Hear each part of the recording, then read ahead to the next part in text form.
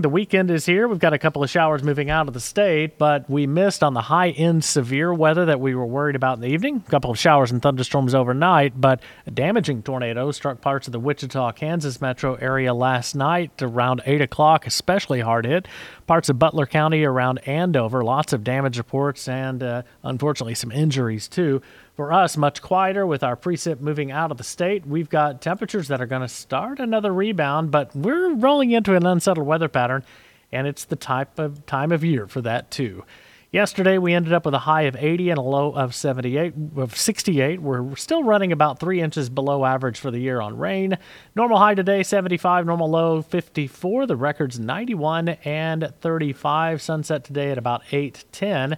Rainfall over the last 7 days, nearly everybody south of I-44 in the state got more than an inch of snow, and we do have temperatures that will continue to be on the mild side as we head all the way through the rest of the weekend. Now, we did see some spots in LaFleur, Haskell, and Latimer County where we picked up more than 4 inches of rain, also in the southeastern corner of Oklahoma as well. Now, as we look at our drought monitor across the state, not good news, slowly worsening conditions in western Oklahoma, but the good news in eastern Oklahoma is thanks to the rain that we got this week and late last week, conditions have improved dramatically east of Highway 75, but still a lot of dry weather in the state, especially the western part of Oklahoma.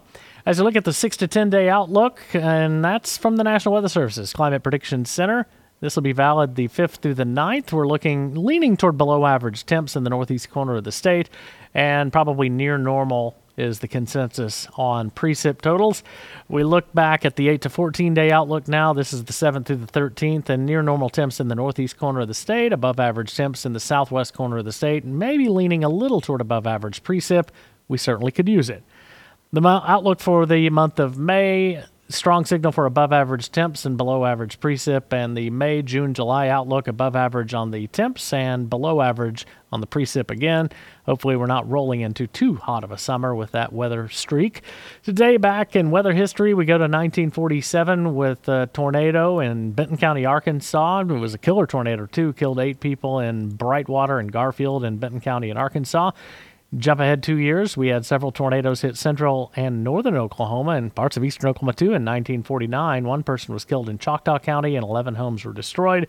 In 2019, we got a May off, at least got April closed down and started a very busy May with severe thunderstorms, 13 tornadoes, including EF2 tornadoes near Talala, just to the northeast of Tulsa, and near Haleyville in parts of Pittsburgh County. We jump back to tomorrow's day, May 1st, go to 1948, and we had tornadoes hit around Grand Lake, destroyed 14 farms and a dozen cabins near the lake. And in 2009, we had severe flooding, Owasso, Claremore, and Pryor. And in May 2015, just getting started with a very wet month, parts of eastern Oklahoma picked up 2 feet of rain just in the month of May, including 27 3/4 of an inch of rain just southeast of Hartshorn, Oklahoma, in Pittsburgh County. So an incredibly wet May in 2015. We don't need that much rain.